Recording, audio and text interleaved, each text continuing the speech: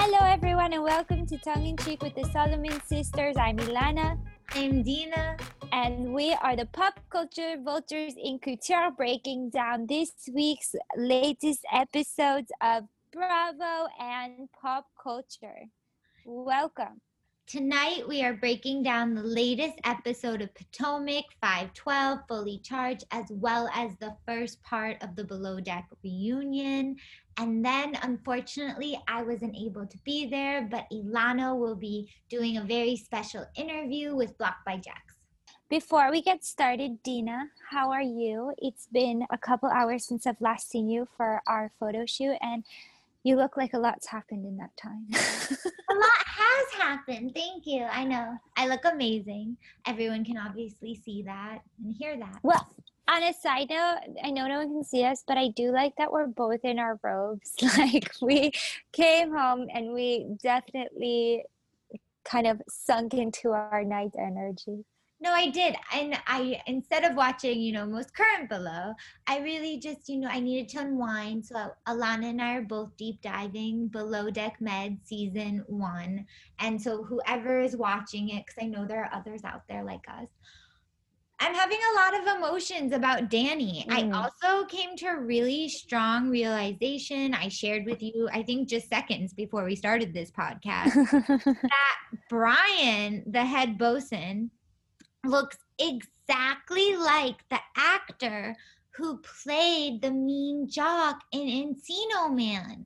I think his name is Michael DeLuise, I think. Maybe I'm wrong. But anywho, they're like the same person. And he is that character from that movie. I feel like he watched that movie, he studied that character, and he became one with him. Alana, what do you feel about Danny?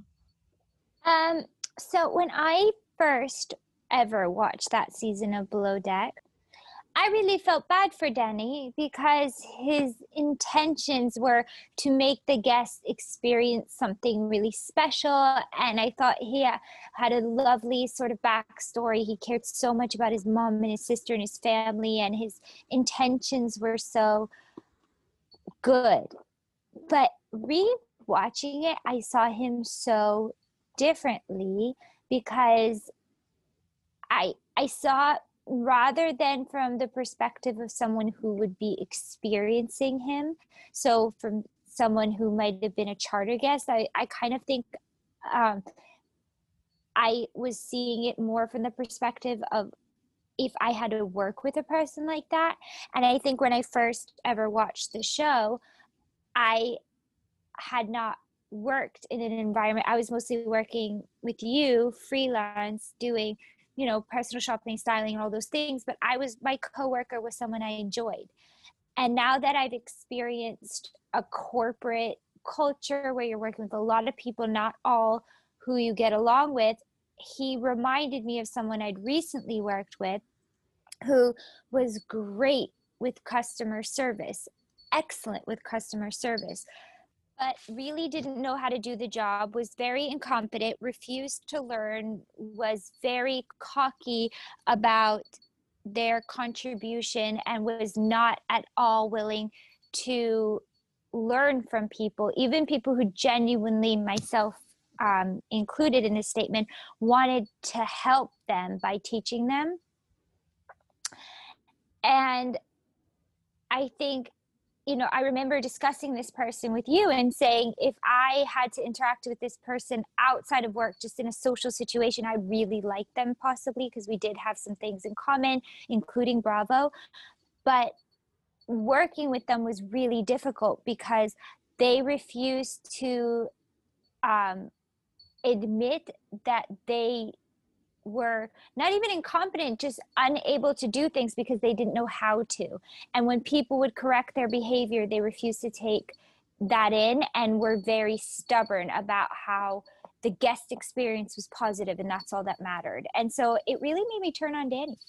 No, I feel you. I look at him more like Scrappy from Scooby-Doo, or that guy in the mob movie who is always like, he's trying his best, but he's always screwing up. He talks too much, so he ends up getting killed midway through, and you're like, oh, I saw that coming. That was you. But I don't know. I go back and forth every time I watch it, but that's really emotionally where I have been. What about you? I actually am in a very emotional place. I had a tragedy happen to me this week, as you know, but I will share with our listeners. I got a beautiful Bottega Veneta bag in a chartreuse suede. I bought the Available now spray. to buy on our Stylishly Solomon. Indeed. I bought it in the chartreuse suede. I bought the spray to protect it. And the spray had gone bad or something because when I sprayed it, it turned it like a gray black, to my horror. I was devastated. There were some tears. There were some 3 a.m. emails and phone calls to a representative from Bottega Veneta, who, if you are in the Bar Harbor area, Lester is the best, and I highly recommend working with him. If it is unavailable at Saks and you cannot work with Dina. And he did everything and more to help me with my bag situation, and I was able to resolve it, and now I have a bag, same bag, in perfect condition. But who was right? Who told you? Don't you worry. Don't you fret. They're going to replace that for you. You're just going through a lot. It's kind of like with my car. It has really bad luck. I swear. Your car does have bad luck. Yeah, every 5 seconds, something new and interesting. And no one ever leaves a note. I get like a new mark on my car. Somebody has clearly done something to it and just never leaves me a note. I just got it fixed from the last time somebody did something. Well, it's like the episode of The Good Place when she finally does leave a note and then ends up getting sued. Like, people don't want to do the right thing because so many people then do the wrong thing with it. I know, it's like fork it, but still.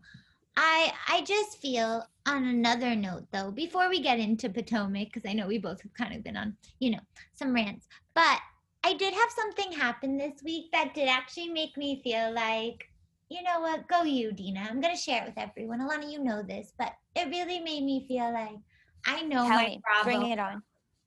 So when we first met Carol on the New York Housewives, I right away turned to you. I think it was after even the first episode and said, I feel like Carrie Bradshaw was based off of Carol. And I remember I never got that confirmation, but every time I would talk to anybody about her, I would say, I am convinced that Carrie is based off of Carol because they're just the same person. Even sometimes when Carol makes those statements that she makes, where you can see she feels she has said something so profound and wise, and then, it really just has said nothing. It reminds me so much of Carrie. And just to find out, it came out, I think, this week on all the different Bravo pages and everything, that Candace has has confirmed that Carrie was based off of Carol. And I just had a really amazing moment where it's like, I knew it. I was there. But I saw it. I will say that Carrie, in so many ways, you could definitely see it. But one of the things that made Carrie Bradshaw so lovable, and it's quite converse to why Carol's more challenging, is that Carrie was very tongue-in-cheek. She didn't take herself so seriously. And she was written as a character who was self-deprecating, had humor. So she would do an action that was sort of dramatic and over the top and taking herself too seriously. But then she would also kind of balance it with sort of making jokes upon herself and teasing her own drama. Whereas Carol, what she lacks is that self-awareness to sort of have humor. Once Carol came on the show, I think that we talked about it a lot, and it's something that you really notice is that she initially seemed to come in almost like she was an observer who was also on the show. So she was a boots on the ground observer. And then later it was as if she still saw herself that way, but yet her actions and her personality had totally become one of them. It was sort of like a zookeeper who didn't realize she'd become an animal. Oh, I like that analogy. I really like that. No, but here's what I think it is. It's Instagram versus reality. Sarah Jessica Parker is adorable. So of course when you see her take this role on, she was able at moments to make Carrie like, "Oh my god," you know? But then you have Carol who can be adorable. I do think in the beginning Carol had some lovely moments, but she was the reality. She was the rough reality. Well, I agree completely. Andy But I still think Instagram that, over reality. but I still think like Sex and the City, one of the reasons it's even had the longevity that it has is because at the end of the day, it's a comedy. And I think that one of the reasons Carol only has 5 good summers is because she's a dramedy at best. She is. So speaking of dramedy, let's get into Potomac.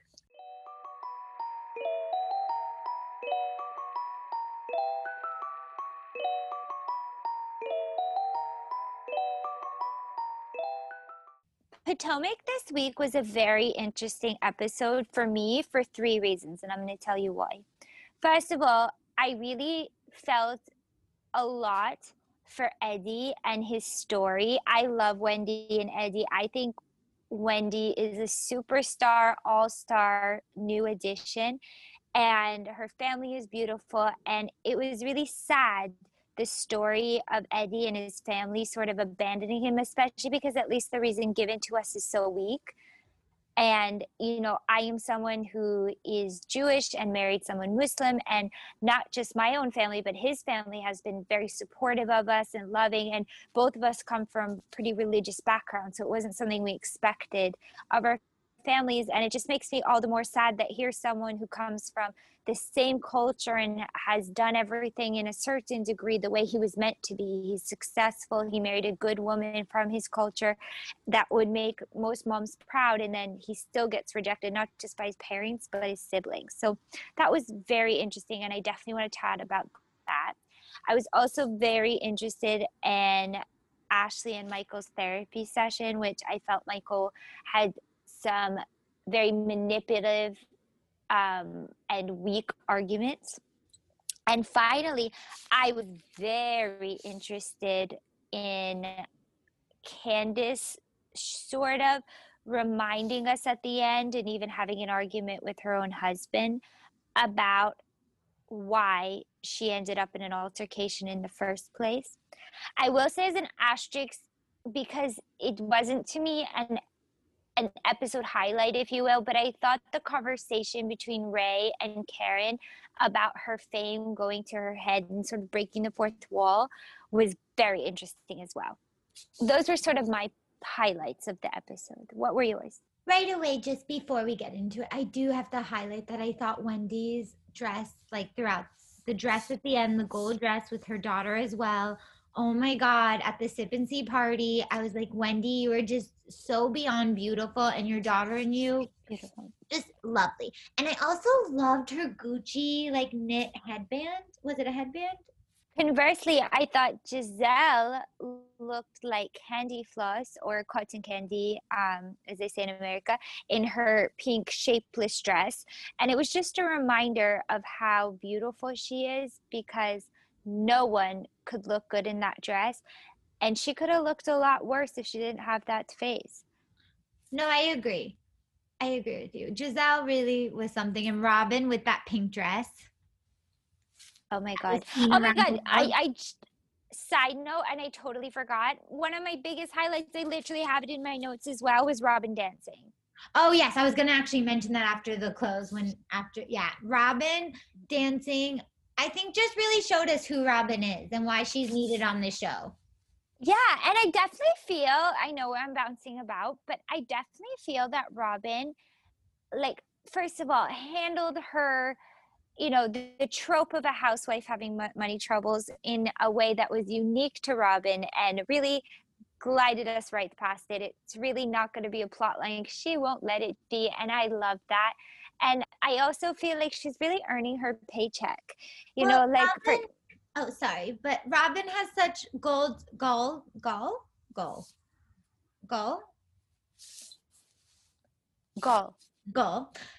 When she chutzpah, as us Jews say. Yes, chutzpah. when she is saying that she doesn't want later at the Sip and See, like for Monique to go to jail, but she thinks it's good for her to learn a lesson. After we know Robin has not paid 90K of taxes, that Robin can say that and have kind of nothing. I love though another highlight, and then I'm gonna let it get back to you. I'm so like but when Robin's kids, who I think are like 14, were like, or however old they are, told her you only have 14 orders, and how much money are you making? Are you bringing in enough? I laughed so hard. I mean, good for Robin with her dazzling little hats and everything. I definitely think that feels a little more in her wheelhouse than the flipping houses did. It just felt like a better fit. Mhm. So I'm glad that she's kind of found her way to that. And her boys are so adorable, like so cute and funny and charming, and the way they were even helping her but giving her sass. But I think Robin, I've always kind of agreed with what they said on Bitch Sesh, the podcast, which is that she's like the sleepiest housewife. And I feel like maybe it's because of this $90,000 she owes in back taxes, but she seems alive and awake, like she's really well rested and just wants to dance the night away. And I've been Ready so to get pleased with married her. to Juan. Yes, and honestly, I feel like, usually when that's someone's plot line, I'm so disinterested. But Robin actually has been breaking a lot, even though officially I would say her story isn't so dynamic. Like she's going to get engaged to one, she has a little money trouble. That's not that interesting. But then, for example, like in the Monique episode, when Giselle kind of made a whole I don't know, that whole thing with the bringing the security guard as if she was afraid, and then sort of kind of walking out in this big huff. I really felt like Robin was so interesting in that episode because she stayed, she listened. And I think when she said then in this episode that she doesn't want her to go to jail, I think it's Robin being Robin, which is someone who sees the bigger picture of things and knows when things are going too far and when it's interesting. So I actually appreciated her saying, like, uh, this might be a step too Yes, far. but I think what Robin was really thinking then, as well as Giselle, and I know we have jumped a bit forward, but as well as Giselle at the Sip and See party, there was definitely a moment where the two of them are realizing, oh, like shit, this went way too far. Like Candace is trying to Right. take this woman to jail. Because when they say we don't want her to go to jail, and Candace looks back at them and says, don't we? Don't we? Since this seems to be borderline general knowledge, general knowledge, um, she seems, at least to me, to expect like the group, because they discussed that they're going to take down Monique and that was the plan of the season. I think in Candace's head, there is no line that's too far. But anyone who aligns themselves with Candace has already taken it too far, because it's not that she represents someone stable, and she's not like an LVP. She's not someone who's a sniper on the side. She is a grenade. So Candace, I did a deep dive, and I was watching some interviews with Candace, and in one of them with Bryce Sander from ET, she was saying that most people come, like when they come on the show, like people are coming to watch the fights, to watch the drama, to watch them have the back and forth, which is of course true. But then she also said that in all past shows, and she starts kind of naming, or at least they showed flashbacks of like Teresa or Kim and Lisa Rinna and, all those moments. But she said that even though the girls bring it, they never take it to the point where they actually physically attack each other. So she said she thought it was fair game in this way to do that. Yes, because then in Atlanta, they always physically sometimes attack. Wait, I could list so much more than Atlanta. First of all, like, every time Danielle Staub is on TV. Yeah, Danielle Staub. Beverly pulls people's hair. Do we not remember Margaret almost like breaking her neck? Wait. That's New Jersey. So where in Beverly Hills did they actually do because I know the glass, but that could be Candace with the knife on Potomac. My heart was broken when one tear slid down Rinna's cheek when a bunny was returned to her. That felt Oh, very physically violent. wait. I am so wrong. Wait. I have misquoted everything. Brandy did slap Miss Lisa Vanderpump. Of course she did. I mean, there's so many different moments on The Housewives where things go over a line across all the franchises. And sometimes it's physical, sometimes it's not. But I mean, Leanne Locken is someone who I think has been very violent, but it's not always just physical. And I think actually, Leanne, and I could be wrong, so if I am, please don't be upset. But I think Leanne, when this whole Candace and Monique thing happened, commented on, it was either Monique or Candace, so it's a 50-50, but basically was saying, now you understand. That now you understand. I do vaguely remember seeing that on comments by Bravo. Yeah, and they were saying that's exact. Yeah, but I was just gonna say, so she was basically saying, now you understand what I went through when people judge you on something. And I think somebody wrote like, this is not. I think it was like, maybe I'm imagining on Monique's page. Yeah, I feel like it was Monique, and then he was saying, and then she was saying, so you like know what I like feel for you, and you know what I've been through. And I was like, oh, Leanne. Yeah, no one wants you on their side. No. Back down. But honestly, I feel like, and I could be wrong, but every franchise has had moments that went too far, that got physical, that got in your face. Not all of them ended up in an actual fight, but it doesn't mean that it didn't go too far. I mean, I'm going back to New Jersey, but even when Margaret pushed the fiance of Danielle into the water, that's pretty aggressive. I mean, New Jersey, I think it's probably agree. I don't know why the most aggressive. No, I agree with you, actually. Now that I'm rethinking about that interview, why didn't they name any of that? Well, I mean, I feel like there's a lot more, though, from other franchises. I mean, obviously, the first thing that always comes to my mind when I think of an altercation is when Kenya had the blowhorn in Portia's face, and also when Portia attacked the assistant, and they showed it a different time. But Portia, I feel like, okay, even though I do not agree with Monique that words and violence are the same, I do feel that Kenya was bullying Portia to the point where she snapped. This was somebody she was such a huge fan of. So we've talked about this for a while. Yeah. And I disagree with you, because I think that it was not just Candace, although it was physically Candace who had the act of violence upon her. I said Portia. I said I don't think of this with Monique and Candace. I think Kenya bullied Portia to the point. Right. And what I'm trying to say is that I think Candace did the same to Monique, but it wasn't just Candace.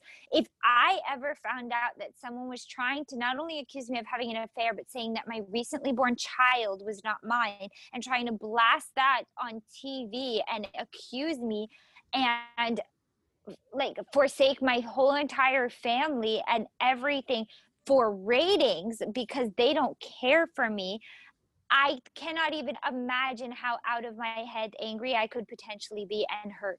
But we have to, again, and I'm not saying these are on the same level, because what these girls were doing was so wrong, was so beyond hurtful. And the fact that Candace never went to Monique to tell her anything, I think, and was a part of it. Yeah, was a part of it.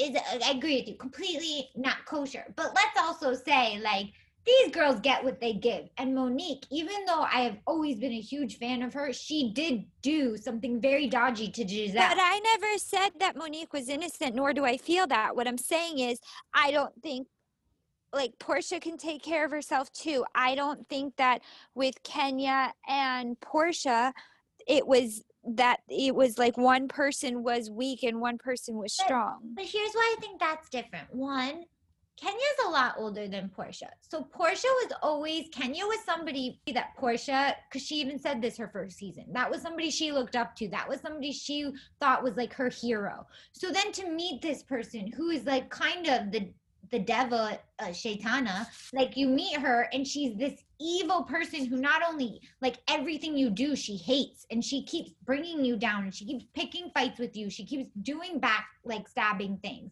I feel like eventually when that person is constantly coming after you, and again it's somebody who you felt a connection to and who has so much hate and anger towards you, and I do feel from watching those 2 seasons, Kenya was a bully to her. I could see why Portia, who had been through already just so much, had like a break moment. Do I think Portia was right in that moment either? No, you should never get violent. But I guess I understand more Portia than Monique in this situation. Having said that, Candace is, of course, not being nice. I mean, well, Candace is a bully too. That's the thing.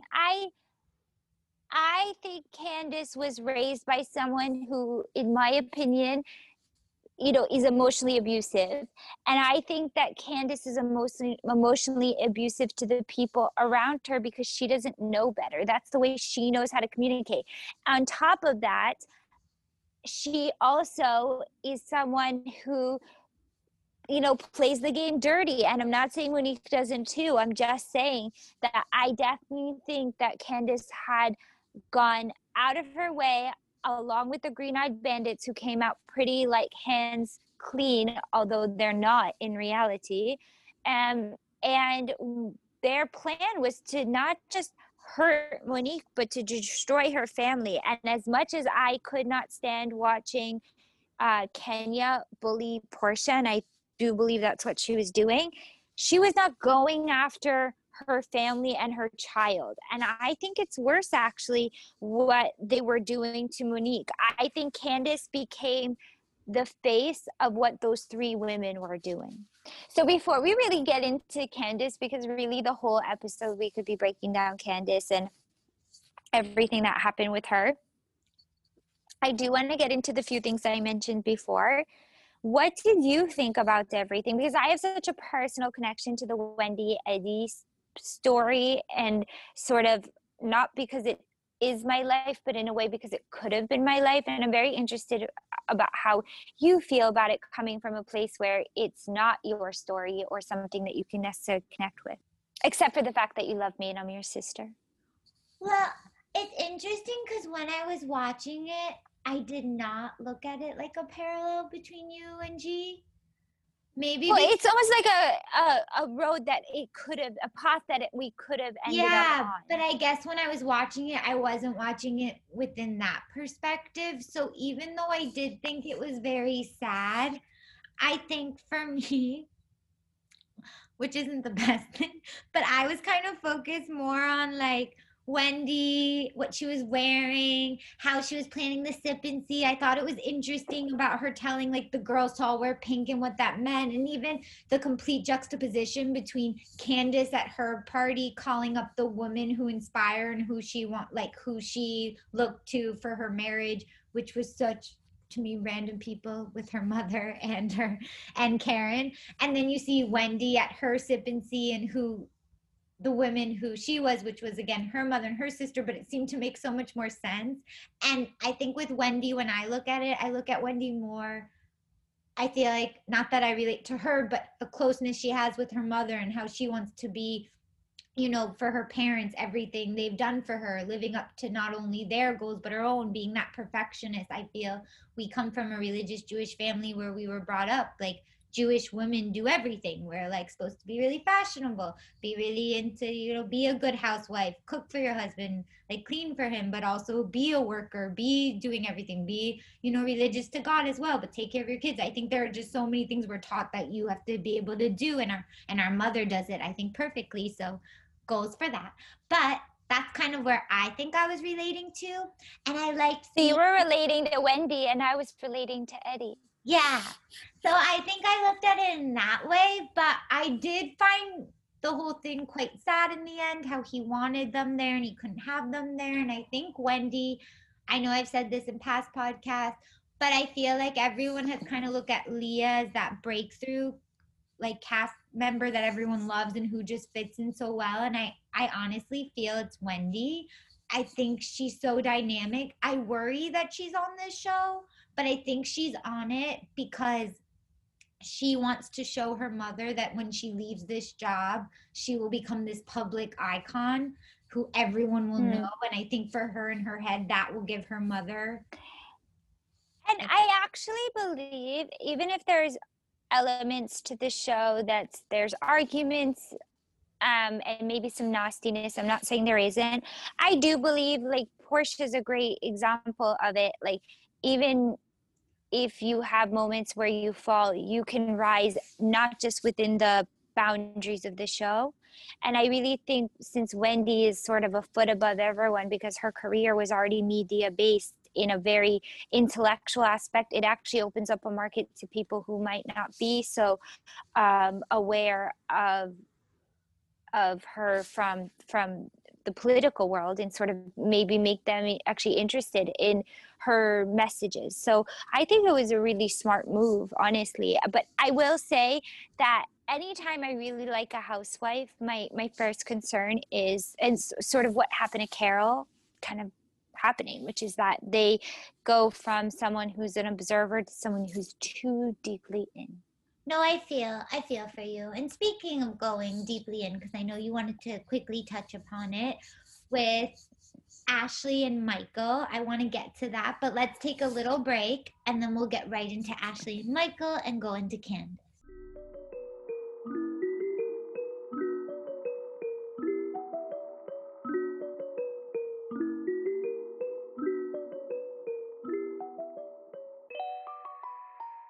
So with Michael and Ashley at this therapist appointment, I can definitely see, I want to hear all about how you feel, the manipulation and everything. For me, I just felt it was very staged. He was so emotionalist. Him saying about his father. Emotionalist. Sorry. So with Ashley and Michael, though, back to the more important stuff. I felt like it was all just very rehearsed. There was no emotion to me. I couldn't even feel bad for Michael. And with Ashley, when she's holding his hand, I just wanted to scream and say, you know what? We have no clue what's going on with their marriage. I feel it was all just that she was mad he got caught. She's giving him like a slap on the wrist. This isn't about her wanting to stop what they have decided is okay in their open marriage, but she just knows that with the ladies she is surrounded with, it would never be accepted in their group. What do you feel?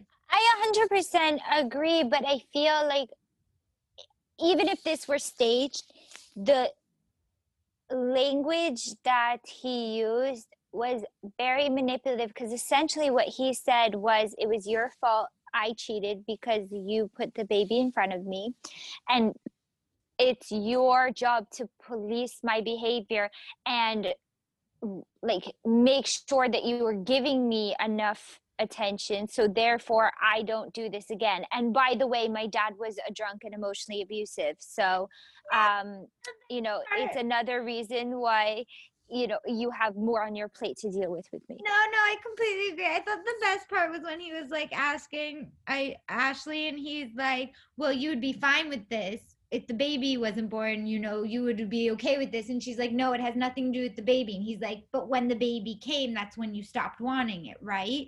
And she's like, yes.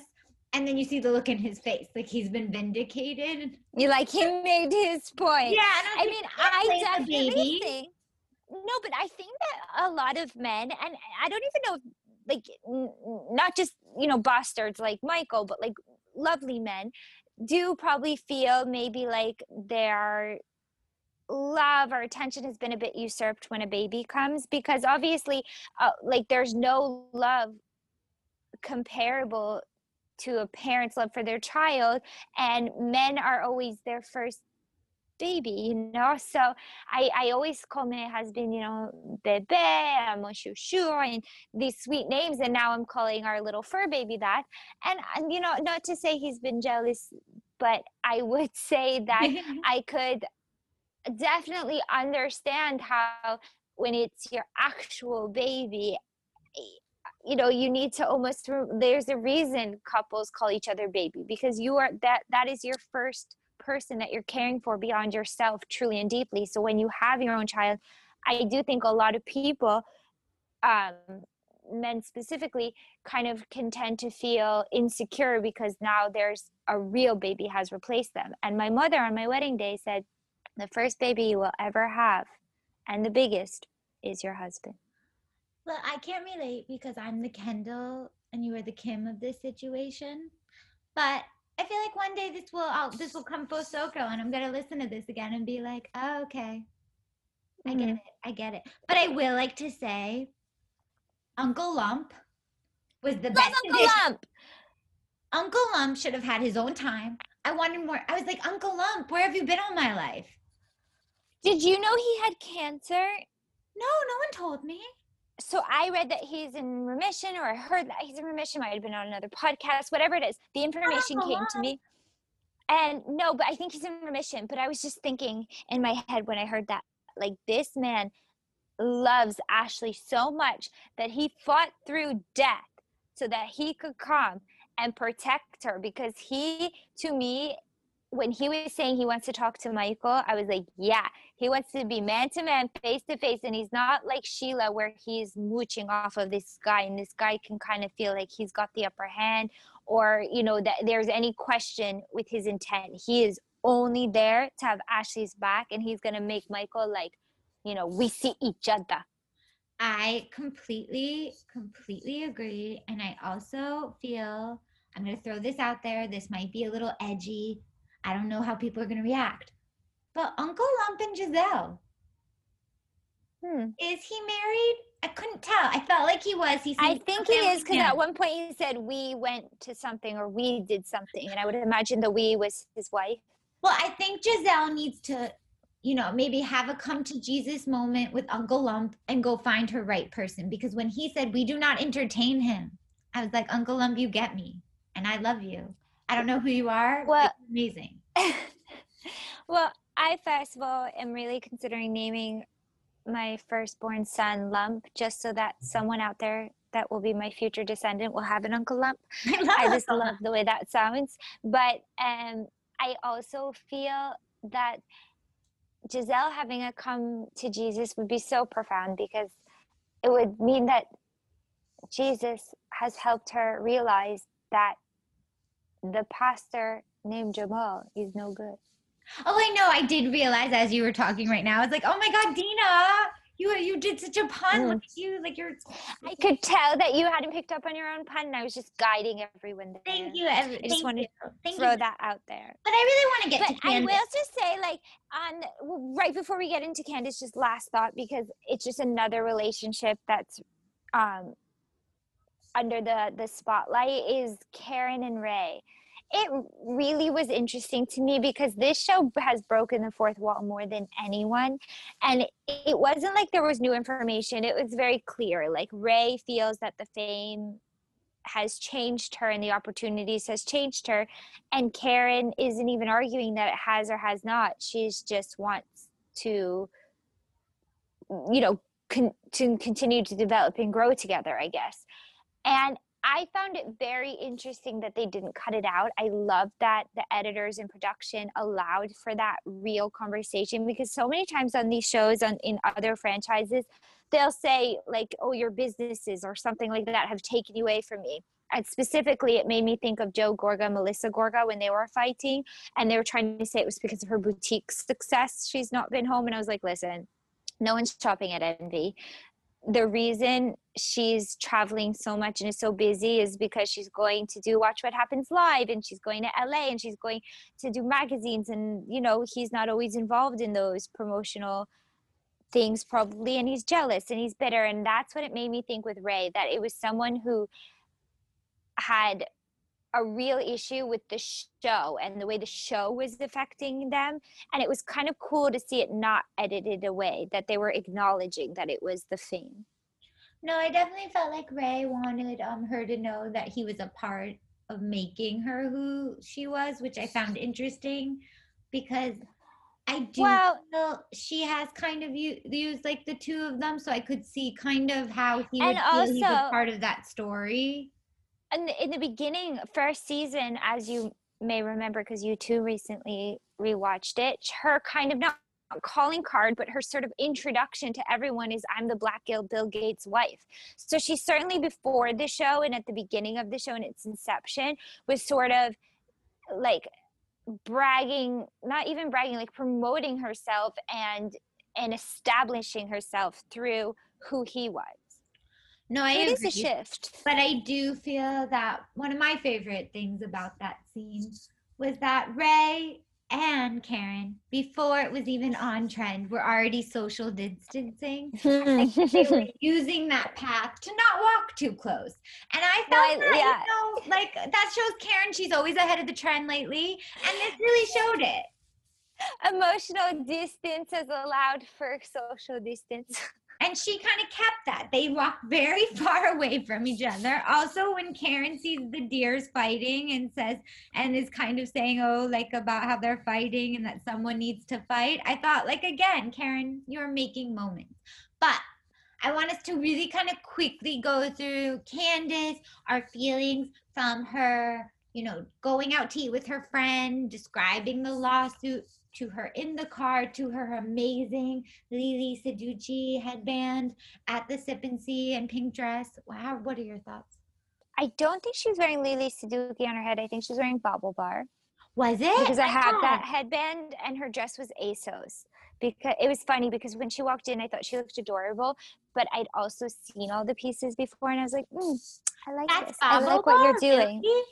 Yeah, I think so. I'm 90% sure. I might be wrong. Is that the pearl one you always lend me?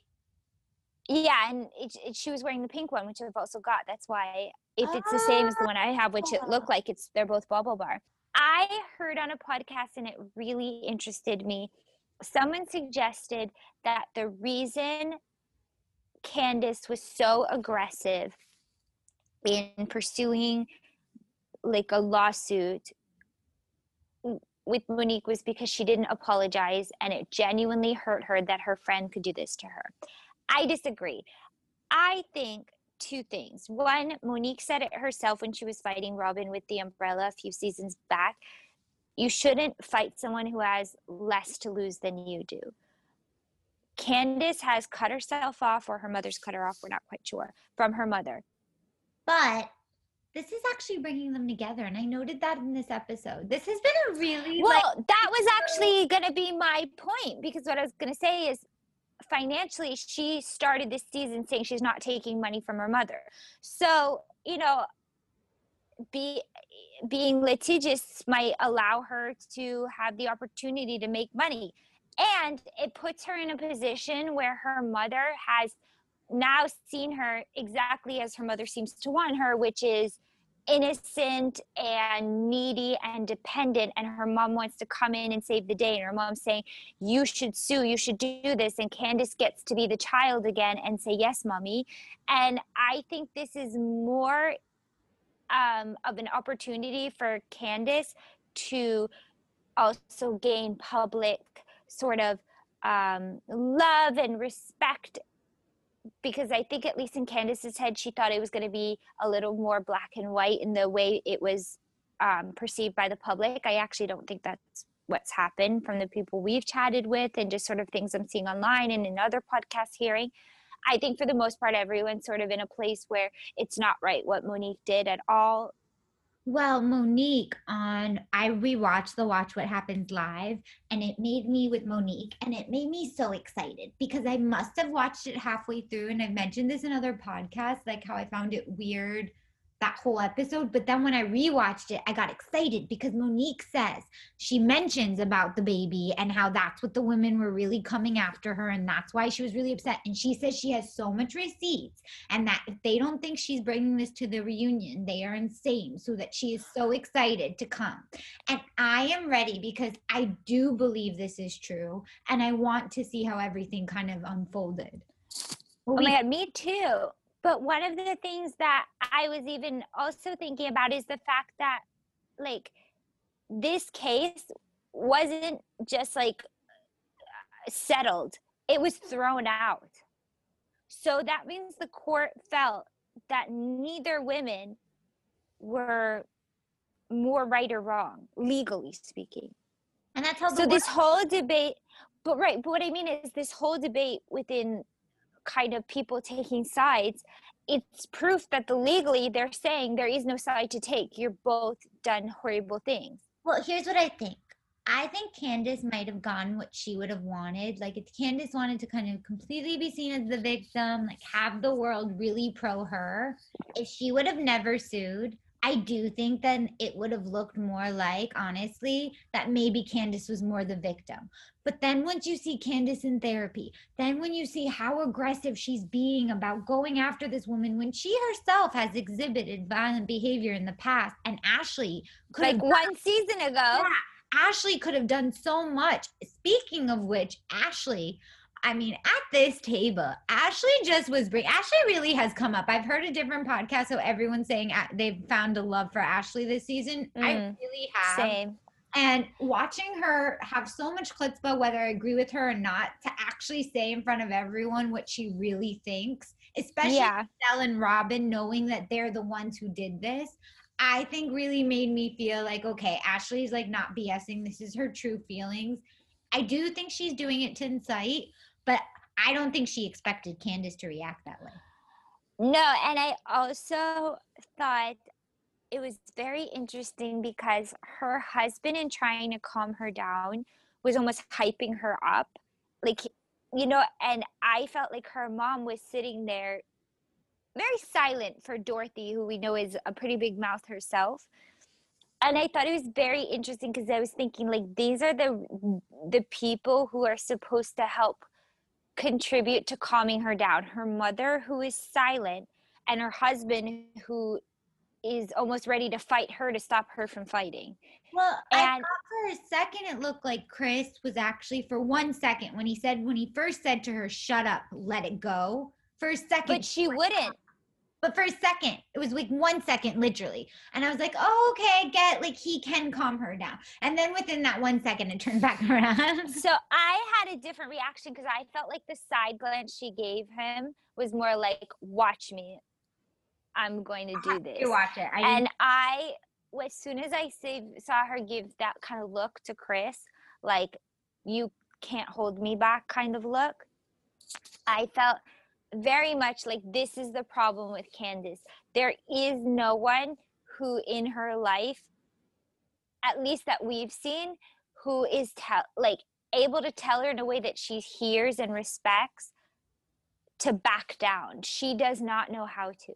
But I think for whatever reason, she does, for whatever reason, somewhat, until this fight's going to happen, somewhat has decided that this is not the fight with Ashley, because even at the table, I think a lot of her anger was at Karen. I think she wanted Karen to pick a side. I think it's really weird that these women, because I think I'm a Karen in this situation, a good Karen, but that I think that I agree with Karen. First of all, it's none of their business whose side she's on. She's being there for both of these women, which I think is amazing. But also, it's clear she's more on Monique's side. So why do they need her to come out? I think Karen is the winner of this season. I just think this has been a great season for her.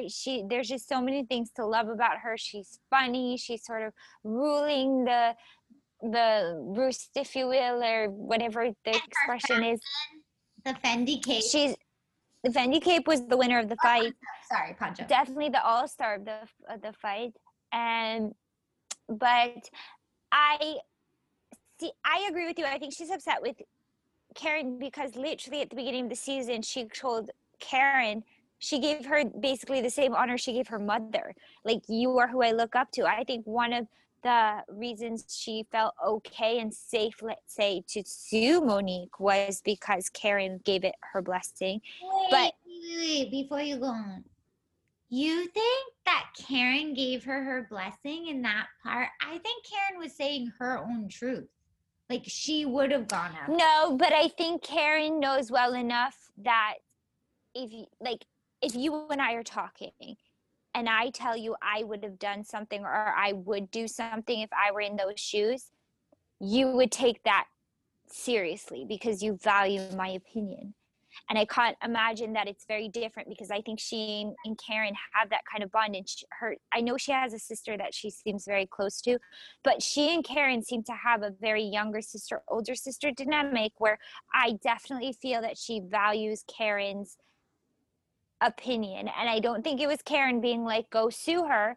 I just feel like Karen was speaking her truth, but that doesn't mean that she didn't have any awareness that it could possibly influence Candace's actions when her own mother is telling her do it too. Yeah, I thought of her more as her mother because, like, you're my older sister, you're my everything. So it makes more sense. Like you are an amazing role model. So like following your steps, it makes sense. But I've also known you for a long time, you know? Like There's a long history there. there's a long history. Of course. You can pour my cereal. But like with Karen and I Candace, can pour your cereal. can they pour each other cereals yet? No. They can go You out. don't know that. You don't know that. They might be pouring each other cereal all the time. There might be that type of love. Breakfast. They might be able to know the other one's coffee order. Well, but you know what we should do? We should DM Karen and Candace and ask how do they take their morning cereal. And if they both know the answer for the other one, we know that they can pour each other cereal. And that type of love. That's a deep love. that is a deep love. That's beautiful, Alana. You beautifully said that. But they did, at like always in all housewives, by the end of the episode, they were able to put on a happy face so that they could turn it to Karen. Well, but just on a quick side note about Ashley, I do think a part of Ashley, she literally just spent 2 seasons being bullied by Candace. And I definitely feel that some of her perspective might be because she's felt that behavior towards her, and so she doesn't care for this person. But I thought she did an excellent job, and I just sort of want to shout it out because she acknowledged all the ways that Candace was also hurt. She didn't dismiss it. She didn't say, I'm sorry, but, even though it wasn't for her to apologize. But I mean, she didn't sort of kind of say, you deserve this or you had this coming. I thought she did a great job of challenging Candace and actually showcasing, although I don't know if that was inadvertent, the issues Candace has and why she kind of is in the position she's in, but without ever making it seem like she was dismissing or trying to minimize what did happen to Candace. And that to me was brilliant. No, I agree. I definitely think that whole sip and see, watching Candace go to 0 to like 100 real quick. Real quick. Showed that like Candace is also in a very dark place. The way Monique, her hair was in a very dark place and is now coming out of it. We see the light. She's back to her hair looks amazing. That pastor and that therapist she's been seeing has gotten her to a great place. Even then her hair was beautiful. I think it was just slow. It was like a slow morph. But anyway. I did like her hair in that episode. Yeah, she looked beautiful. I loved her whole outfit. I mean, that's a whole other story. So should we take another little commercial break and then we're going to do our quick highlights from Below Deck reunion before we get into the amazing interview with Block by Jax.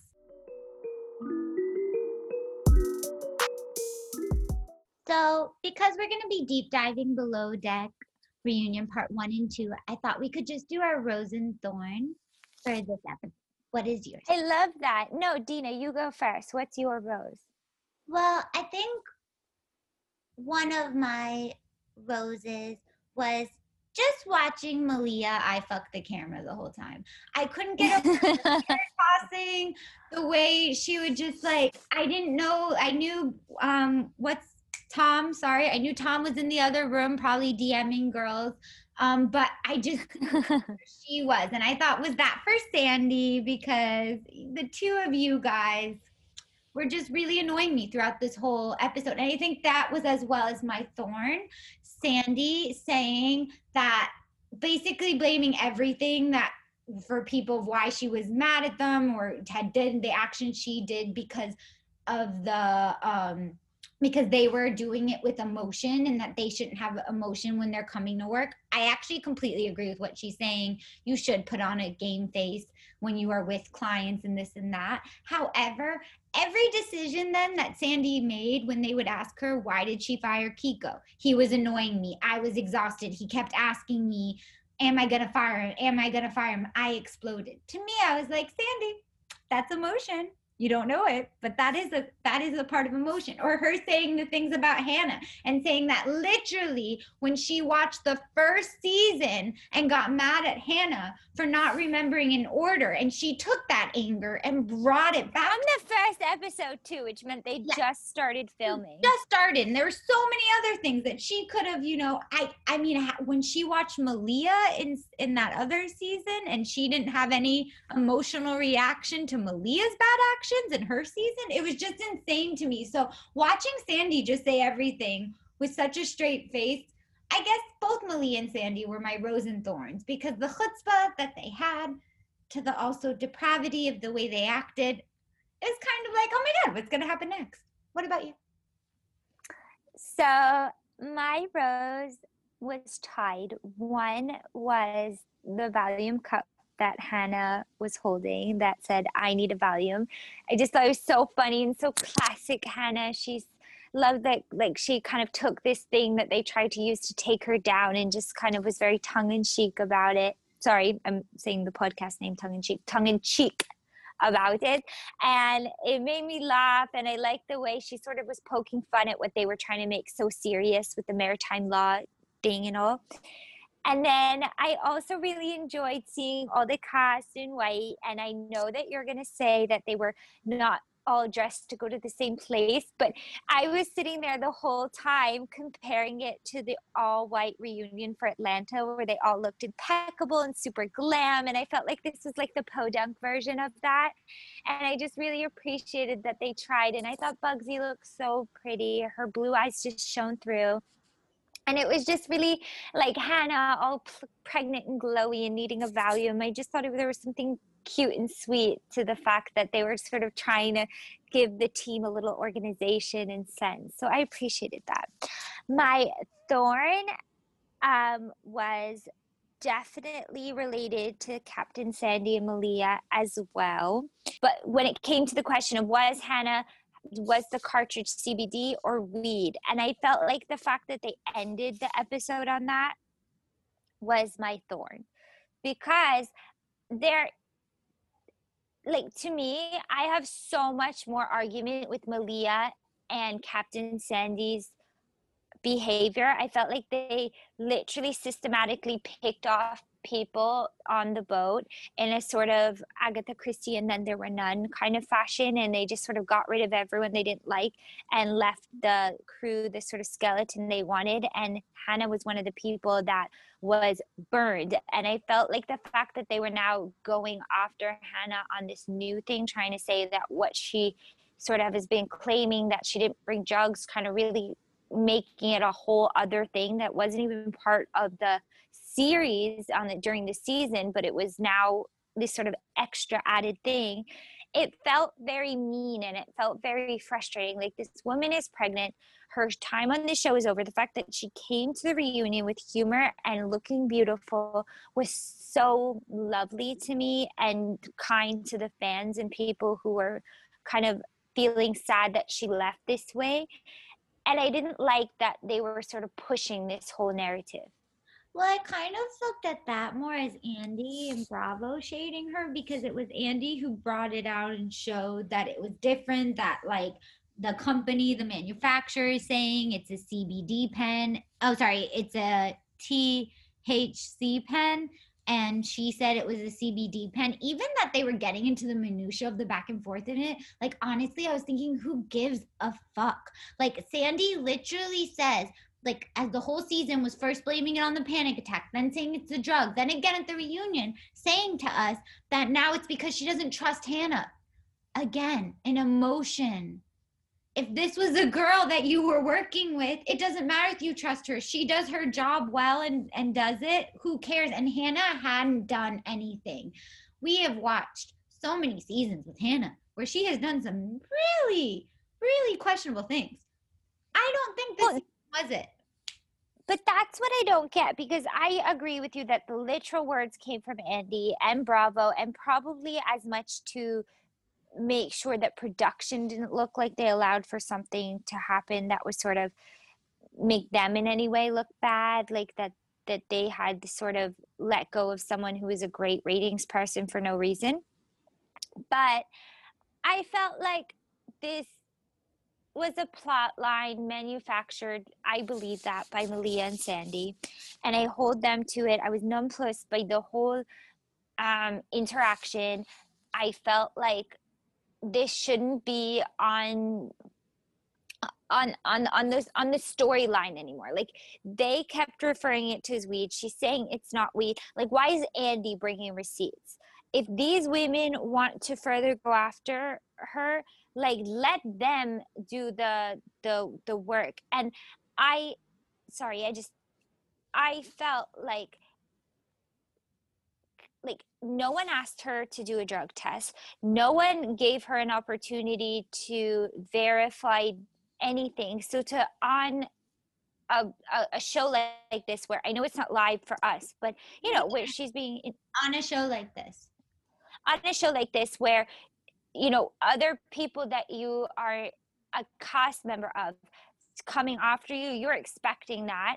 But like, for cast members to team up with someone like Andy or production and to further this narrative, I felt like really it was a real low to me. And I didn't like that they ended it that way. Don't make me wait a week for that answer to that. I actually feel like she was wrong from the beginning, and I don't care for this. I don't feel that this was ever about her drug use, and not with any reason or proof. I feel that a lot of the cast is probably on medications and taking stuff that they probably shouldn't be. She had drugs on the whole time. Right. And I feel like it's not just Jess. I mean, from all these seasons, from in Below Deck Med, in Below Deck Sailing Yacht, in Below Deck OG, I feel like this is something that happens. I think it's actually something that's happening in the industry, and I don't understand why Hannah would be the scapegoat if it wasn't that's what Sandy and Malia wanted. And the fact that Bravo wanted to appease Sandy more than Hannah really made me angry with Sandy, because it made me think that it was her doing. No, I agree. I feel like something weird and nefarious was happening. And I also feel like Sandy and Malia act like their shit don't stink, but it does. Mm-hmm. They have, like, especially Malia seems to have a very high regard for herself. And I do agree that Malia has done some amazing things with the barrier as a lady that she has crossed. But I also just think she's an evil person, and you can be evil in a woman. Like, it's just, and she to me is not a nice person. But well, she does not fart Chanel, Dina. She does not fart Chanel. But I also, before we end, I would like to end on one positive note, because even though she kind of got picked on, I thought Bugsy was adorable. And she has really grown on me. Adorable! I love Alex and her. I know they're just doing this for us. I know they're not together. But I love the journey that they could have been. I love their flirt. And I think even though she seemed really pissed at Andy when he wouldn't let it go about, like, her hair stuff. That was this, right? That was this. I thought that was on Watch What Happens Live. Was that Watch What Happens Live, or at the reunion when he kept asking her about the hair clips in her hair? Watch What Happens Live. But I just thought Bugsy brought everything. And I would like to give a shout out to her as the fashionista of the episode for me. I thought she looked lovely. I really did. I thought she did a good job of paring it down. Yeah, I think she sort of, her decor, if you will, was not too over the top. It was just right, just a good balance. I agree. But now, Alana, I must go. And I would like to make a sign. You're going to bid me adieu? I'm going to say au revoir.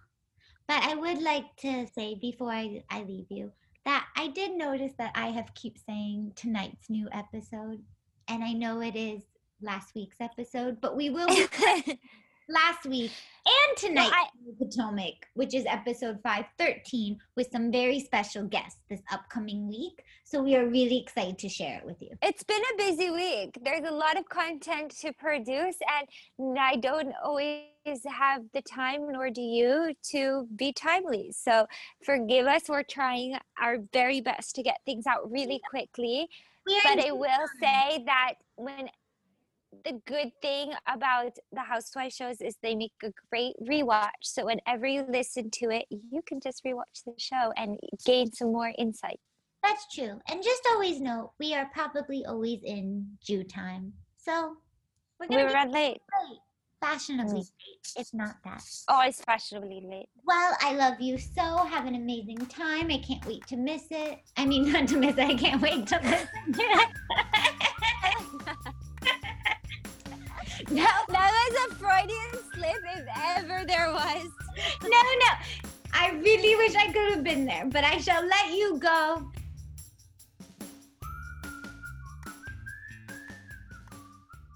Hello, everyone, and welcome to Tongue in Cheek, the podcast. I'm Ilana. Dina is not with us today, but we have a very special guest host, and it is Jen, who is the creator of Blocked by Jax. Hi, Jen. Hi. How are you? I'm good. How are you? I'm so excited. I'm so excited. This is like really an absolute treat. I was literally just laughing at one of your posts and I realized the time. It's like time to meet. So are you based in the East Coast or the West Coast? I'm on the East Coast. Okay, perfect. So we are on the same time. Oh, perfect. Good. I just wanted to make sure I'm not taking up too much of your evening. Oh, no, don't worry. And now you're home and relaxed. So I have no life, so don't worry. Oh, same. Perfect. I'm one of those people, like I'm a personal shopper and a stylist, so like my clients are texting me all the time, and mostly we do virtual stuff, and I will literally have a text at like 3 a.m. and sorry, but blah blah blah, and I'm like, no, it's fine, I don't sleep, I don't do anything. So thank God for Bravo though. Oh my God, I know. But honestly, this has been the slowest season. Like I can't remember a time, at least in my adulthood, where Bravo seemed to have less going on. Oh my God, there's like nothing happening right now. And I'm so bored. And I just feel like after work, that was like the only thing I looked forward to during the day was like, at least like there's a new Beverly Hills or like a new New York tonight. And now I'm like, what the fuck do I do? Like, I mean, honestly, except for when Below Deck Med and also right. Potomac is on, which Thank I would God. say Potomac is killing it. And so, you know, at least in my opinion, it's been a very happy night on Sunday. But Right, we can like focus on that right now. yeah, but it's also at the beginning of the week. So that leaves the rest of my week like Right. dead. There's like nothing to look for. And then Below Deck's about to be over too. I don't know if you agree. I would love to hear your opinion, but I personally think Potomac is the best in all the franchises at this moment. Not just because it's airing. I mean, in terms of like the quality of what the cast brings. I agree. I mean, like New York has always been like my number one because I feel like New York has always been consistently insane. Yeah. But I will say, like, while this season was really good of New York, I think Potomac is better this season than New York. I really do. And like, that's a really hard thing for me to say. Yes. And I think that it's like, we're only at like 4 episodes into Potomac, like maybe not 4, like. I know, but I think we are only like 6 7. episodes or like 8 max. Like it's really not a lot. I just took my notes for it. That's why I'm looking at what the number is. I don't know where I got 4 from. This has been a really long couple months. Okay, so we are at 10, but still, it's not that deep. Like it's been on for a week, but like we're 1 episode in. But honestly, Potomac really every week has not like some of the shows, especially Beverly Hills, I felt was playing sort of fast and loose with the idea of using like to be continued every episode. Right. But at Potomac, it really is like a to be continued moment. Right. And then like they pick up like right from there. It's not like 3 days earlier and then like at the end we get to see like what happened. Like their editing is just so amazing. Like I don't know if they're not like nominated for an Emmy for editing, I will be so upset because they are incredible at their jobs. They all deserve a raise. They all deserve a promotion. Like yes, like literally everything you said from New York to like now. Well, actually everything you said, but really this I 100% agree with. New York is always gonna be my absolute number one. Like it's just my OG too, and I think it's just like even when there's no plot, it's the greatest show. They're funny and entertaining all the time. But and they move on from drama too. Like they're not stuck on things, which is what I love. Me too. Like they'll be screaming at each other one night, like Dorinda and Luann, like literally about to like she was like closing the door on her in the Berkshires, and then the next day they were like, "Hi!" Like that was so insane. Oh, wait, like Beverly Hills, that would have been a storyline for 3 years. Like, yeah, the door on my arm. I I could just, never would. like, you know, when Robin on Potomac brought the pizza to the Karen party, Yes. that on Beverly Hills could have taken them 2 seasons to get through. Oh, absolutely. You brought that pizza. It wasn't funny the first time. Like, oh, it would have. How dare you? I know.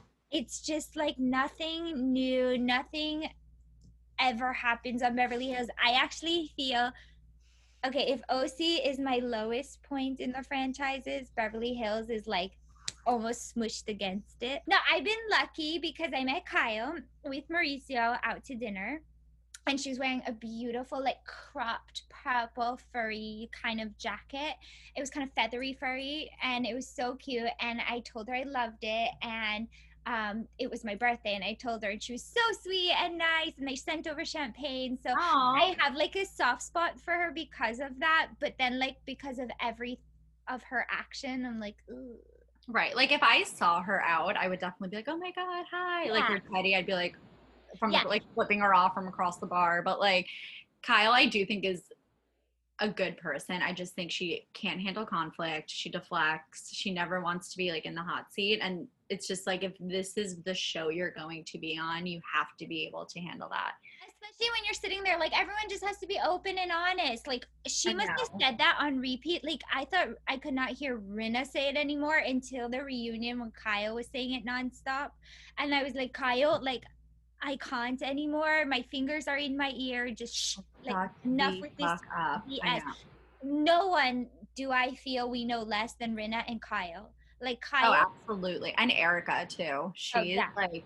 But Erica, I don't think we've, like, I think we got maybe like a little taste of her first season, and then we've never gotten anything. Like nothing. Yeah. With Kyle, it's more disappointing because the beginning was all about her life, and it was what, like, her family's like deepest, darkest secrets. Yes. And I feel like it hooked me so deeply that now I'm sort of offended that she thinks she can back away and, like, sort of as an OG not share anymore. I'm like, no, you don't get to do that. I know, and that's what I hate. And like I heard when they were talking about like recasting on Beverly Hills and stuff, and they were like Caitlyn Jenner and like whoever her friend is or whatever, I was like, I am so sick of having any kind of celebrity. I don't care if you're a D-list celebrity, like A-list, whatever. I'm so sick of these semi-famous people coming onto the show because they feel like they have an image to protect. And they want like a certain public persona. So they come on and they just have a wall up and they don't share anything and they don't get personal. And I'm like, we just need a normal, rich, crazy bitch who gives zero fucks, who no one knows. She's like just a regular, actual housewife. And I agree more. Like, I'm so, like, Denise like came in, she was like probably the most famous, or like one of the most famous people they've had on. I think like so. Eileen, like if you're like into soap operas, I guess is pretty famous, and like Lisa Rinna. But it's like all these people are coming in, and like Garcelle too, who I love, and I don't want her to go, but like it's famous people. Yeah. And we need like nobodies who have money. Yeah, like, first of all, that is exactly why I'm so excited about Salt Lake City. That's why I think Potomac was so amazing, because no one had any public persona. They didn't have like PR people that already branded them or anything. Like, these people were just authentic rich bitches, if you will, who like had a lot of crazy in them to share, and like they gifted us people like Karen Huger, who is just she's amazing. Like, I used to not like her, and now I love her. Yeah, I could not decide if I hated her and loved her, and then I fell in love. It took a few seasons for me to find out where I landed with her. Me too. I wasn't sure, and now I like love her. Yeah, and I feel like Salt Lake City, I just want to know, like, what's her name? I can't think of her name right now. I'm going blank. You'll probably know better than me. But the one who's married to her grandfather. Oh, I think that's Mary.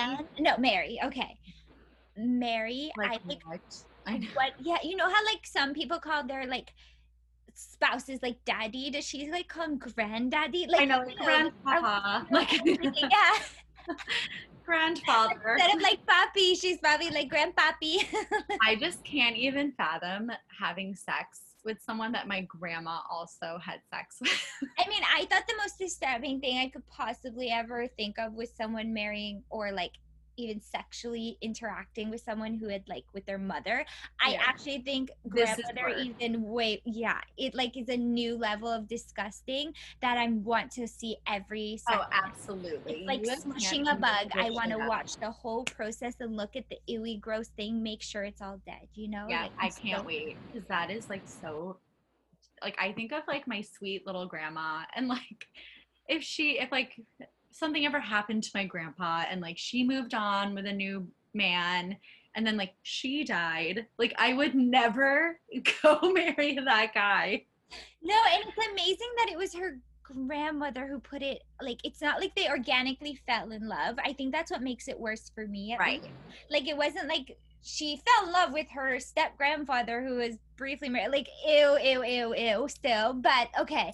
But like the fact that it was like a clause, like you can Ugh. inherit the keys to the kingdom if I your king is know. this guy, you know? And it's just like, I want to know everything about the family. Forget Me about too. even the rest of the castmate. Let's just And like then they family. have a child, so it's like they obviously like get down. So Well, I was thinking, like, thank God for artificial insemination. Like, it's actually possible she's never had sex with him, technically speaking. that could be true. But Yeah. like I would honestly rather get gang banged by all my ex-boyfriends than have sex with my grandma's husband. What did you think of New York this season and Dorinda? So I love Dorinda on like a normal day.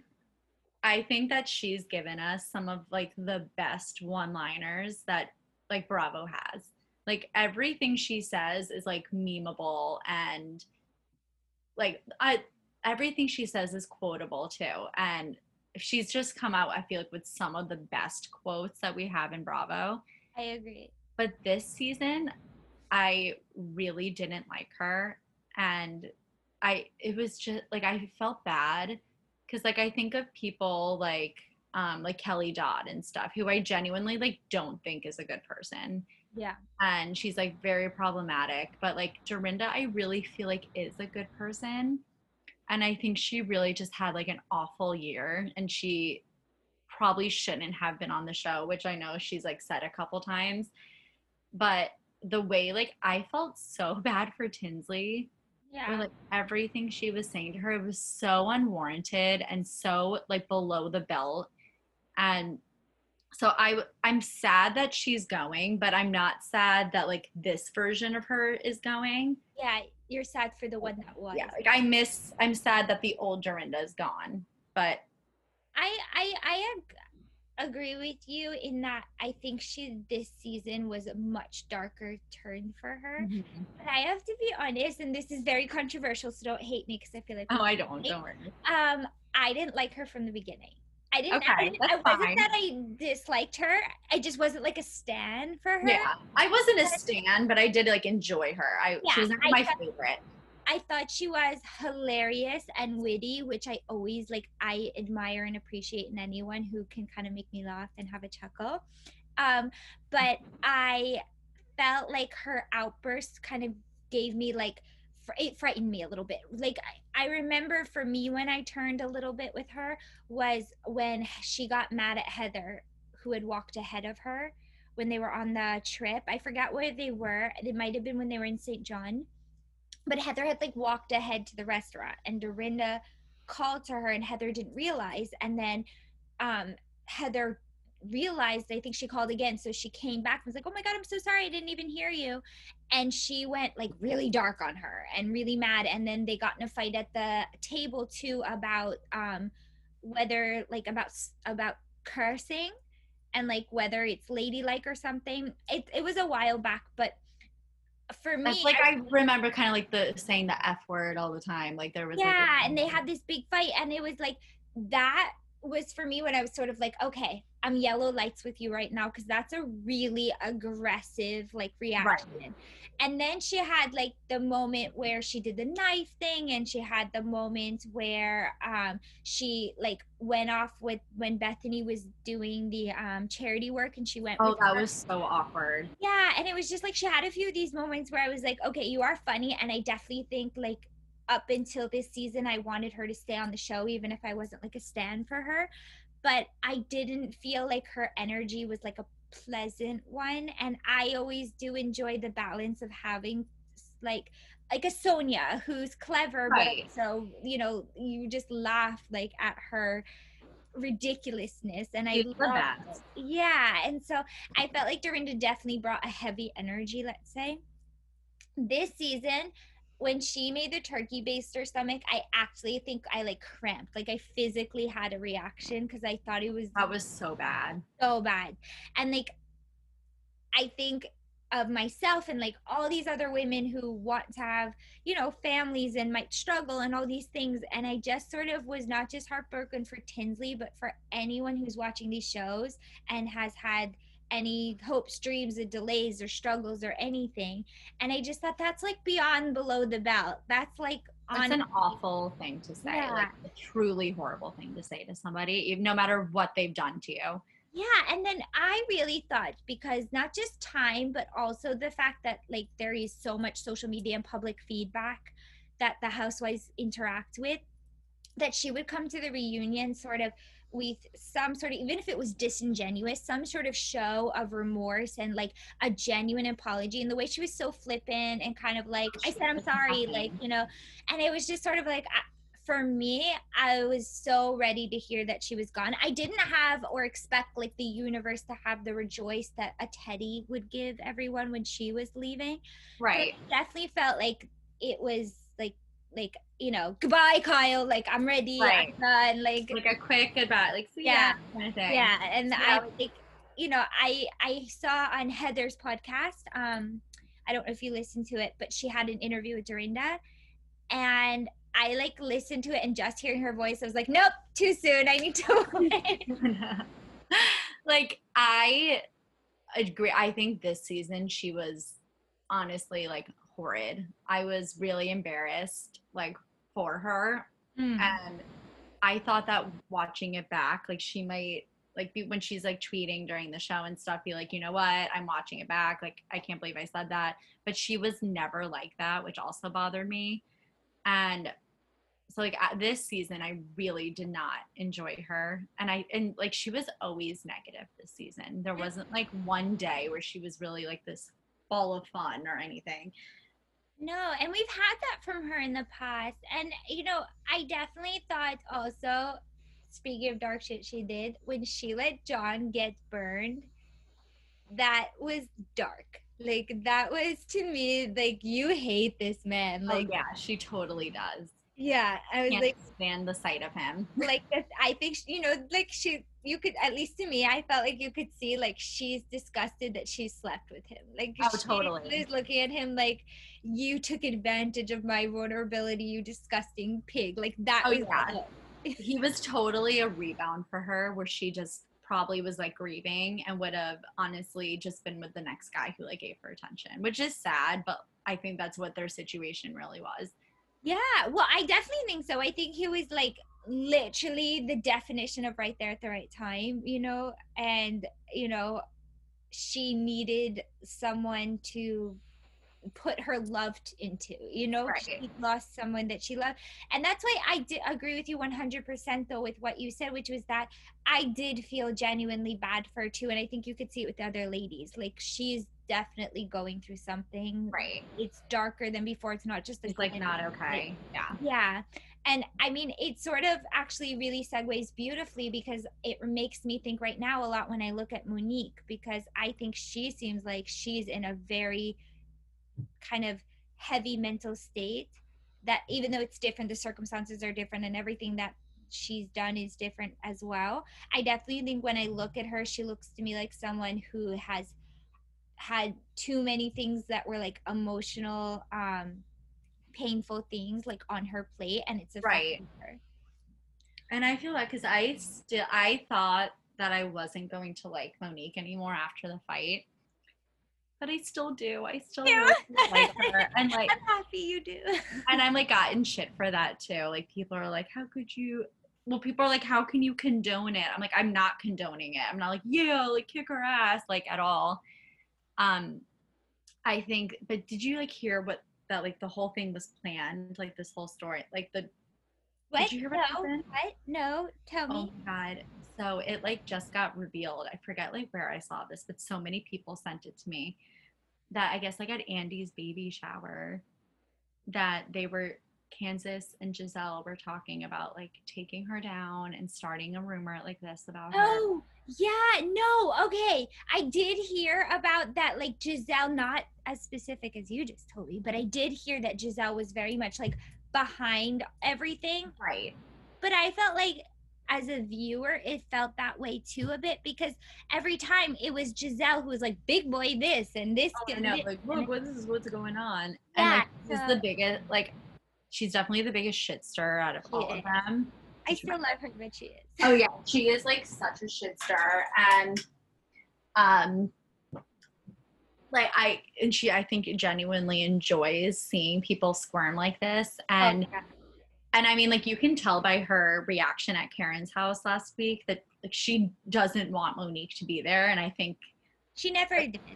And she's looking at this as an opportunity to be like, I won't film with her. I'm not doing this, like to get her kicked off the show. But I genuinely laughed out loud when she was in her interview being like, I have a reputation. I was like, oh, guy who's like has 7 or 8 babies with random other people. Like, please, like, and you're famous for stirring up shit on a Bravo show. My man's a pastor. We have an image to protect. I'm like, oh, he's so holy. He's so like clean-handed. Like, please, this guy is famous for being a hoe, for very being Jesus Mr. Chocolate. He's as holy. He's as Christian as Ramona pretends to be. Like, like we're not. He's not very biblical. Like, I'm not going to him for like any kind of. No, did you imagine? His part of his job is probably to counsel people on marriage and fidelity. And it's like, could you imagine if I were sitting? I can't even believe someone with his history has gotten to the fame and notoriety in the career he's I know. But like, I could not. I would feel like he's taking the piss. Like, I literally would be listening to him tell me about like the importance of those values and be like, and how have you practiced what you're preaching? Like, literally. Right. And I feel like you would go to him for like couples therapy or something. You'd be like, you know, my husband like cheated on me. And he'd be like, well, was the girl hot or something? Yeah, like, yes. Like, seriously, I feel like Mike Sarantino from Jersey Shore would do a better job being a pastor than this guy. Like, I think the devil himself would do a better job like being a pastor than this man. I'm so turned off by, I don't know if this makes sense, but by Giselle's infatuation with Jamal. Like, her pride in being back together with him is almost worrisome to me. I mean, if even your kids are like, what the fuck? Like, your kids that you share with him, this is their dad. Like, every child, I feel like, of divorced parents, like my parents are together, so I don't like really know what this is like.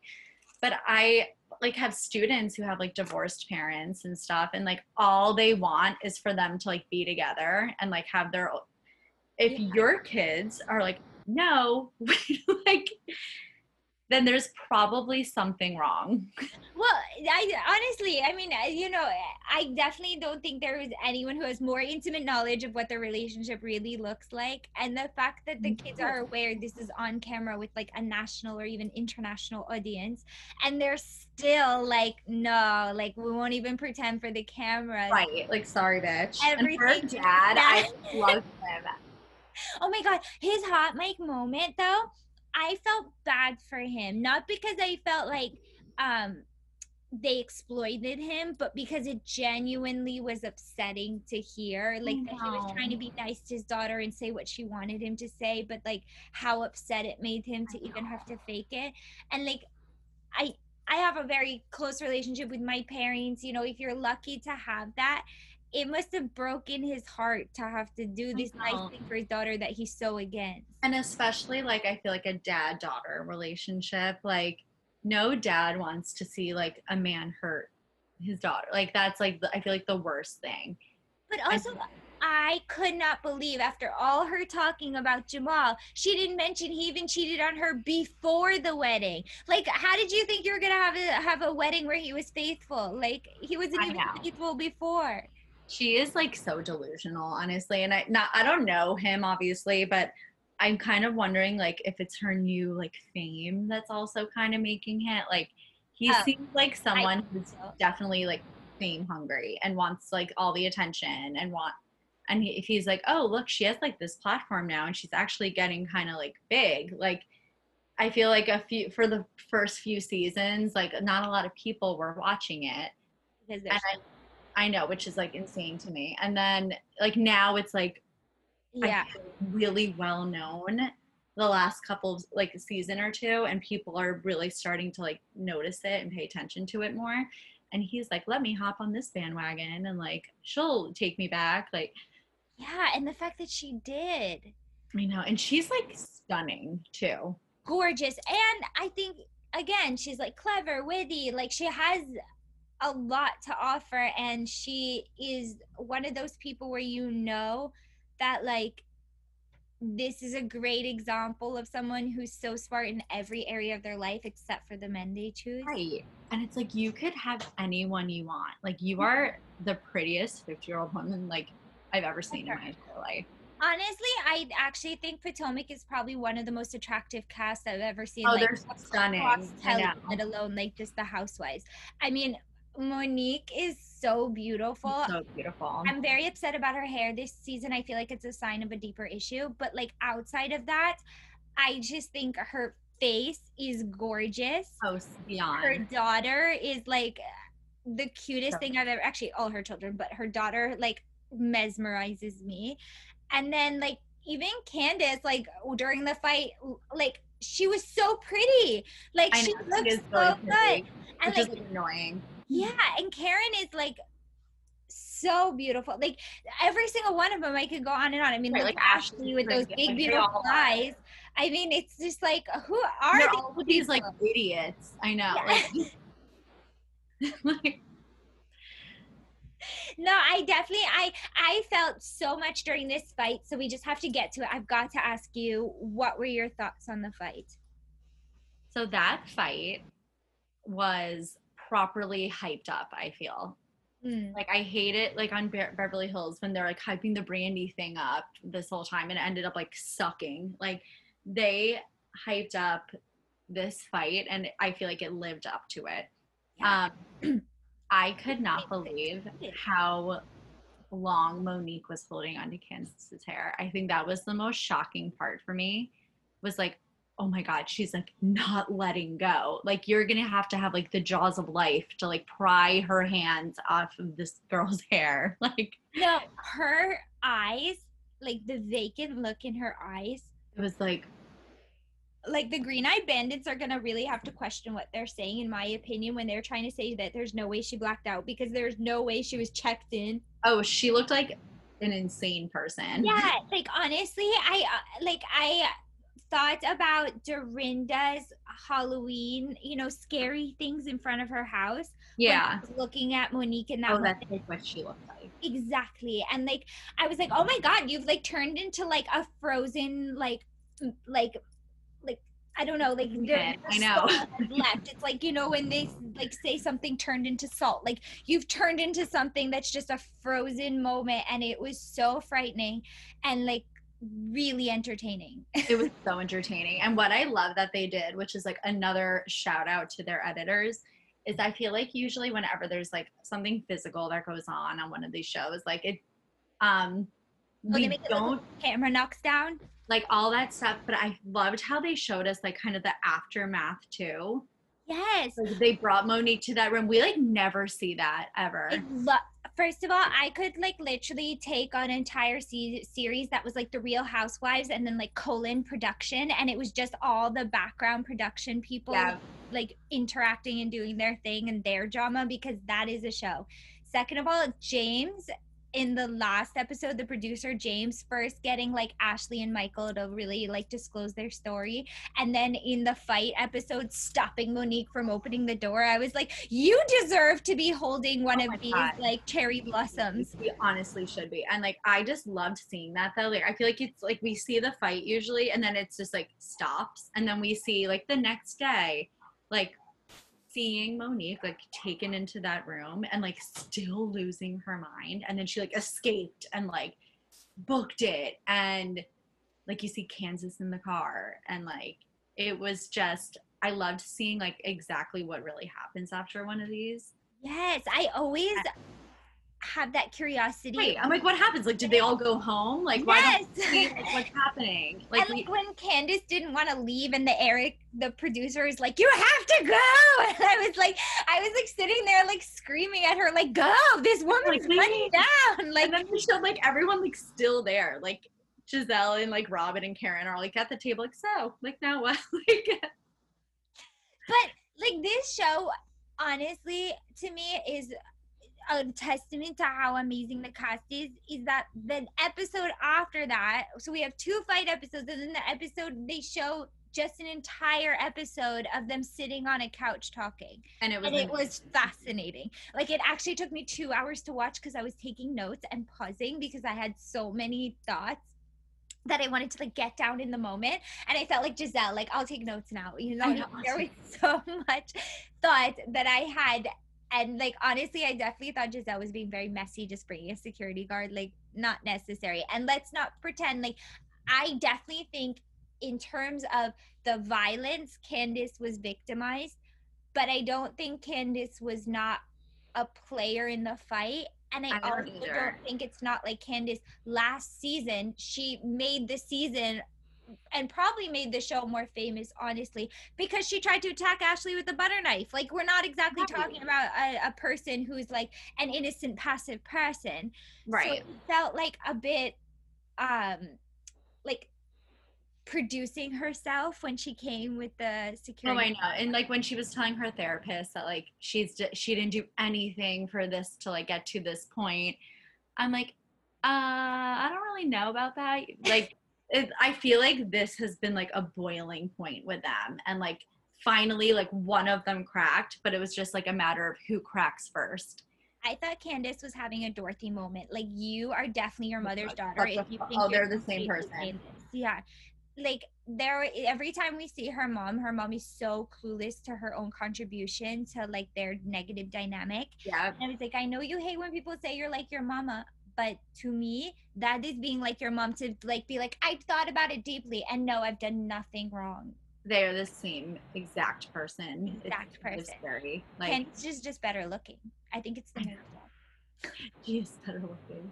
No, it was great. And like Giselle bringing that bodyguard, I feel like was so rude and mean, to be like, we're afraid of you. Like, she's not gonna like get up and like punch you. Also, that bodyguard was like in the kitchen. He was like Monique could punch you twice by the time that guy was actually gonna get to you.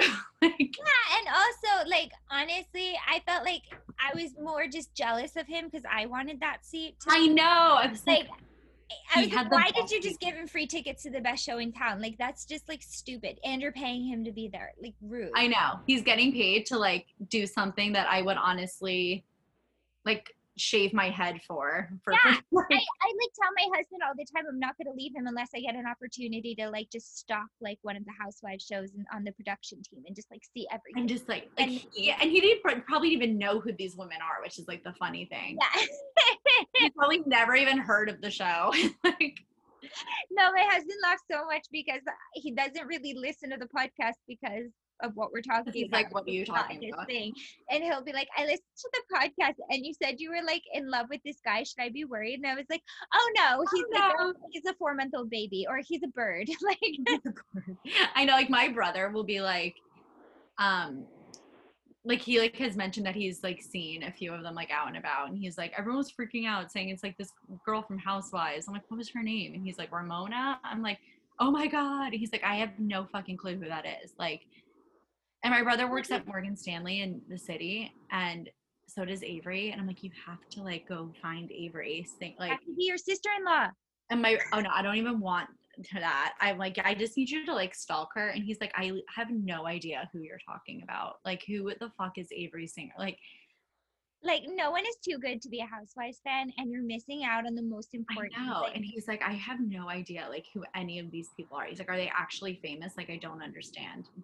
No, it's a whole world though. It really is a universe. Like, I will talk to people and I know it's sort of like there's certain people with certain types of things. Like, if they have certain things or don't have certain things that I know like we'll be friends. And like when people tell me they don't watch any Housewives, I'm like, And I'm like, oh, it was great meeting you. You know, I wish you well on your journey in life, but yeah. we'll never be interacting again. Delete my number, bye. Yeah. But like honestly, every time I have ever had a direct interaction with a housewife or like a Bravo celebrity, it's been so lovely and pleasant.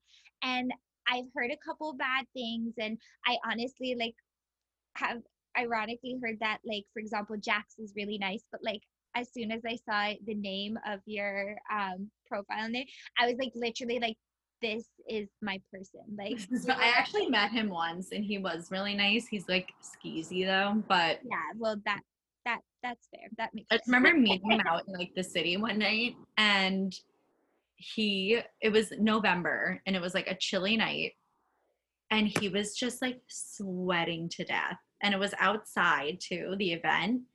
And I was like, why are you so hot? Like it's like 35 degrees out and you're acting like you're in the desert. And he was like dripping down him, and like people like all those powders and pills. Oh my God, I know. We're like taking a picture with him. I was like, ew, I don't even like really want him like near me. Like he's so sweaty right now for some reason. I'm like, he's probably like coked out or something. But yeah, and like not right before the wedding, but the season before, he looked very much like he was doing steroids or something, like his neck and his red face. He has so many things in his body. I'm sure it's like endless. Like when he dies, like I want that autopsy. I want to hear like everything that was in you want the report on your desk. Like even if he's like 85 years old when that day comes, I still want to know. I like want like the hair test, like a proper like tell me everything for the last decade. Oh my God, I would love to get a hair follicle from him and just like send it somewhere. Please report back. Actually, I'd like a hair follicle from all the castmates of every franchise.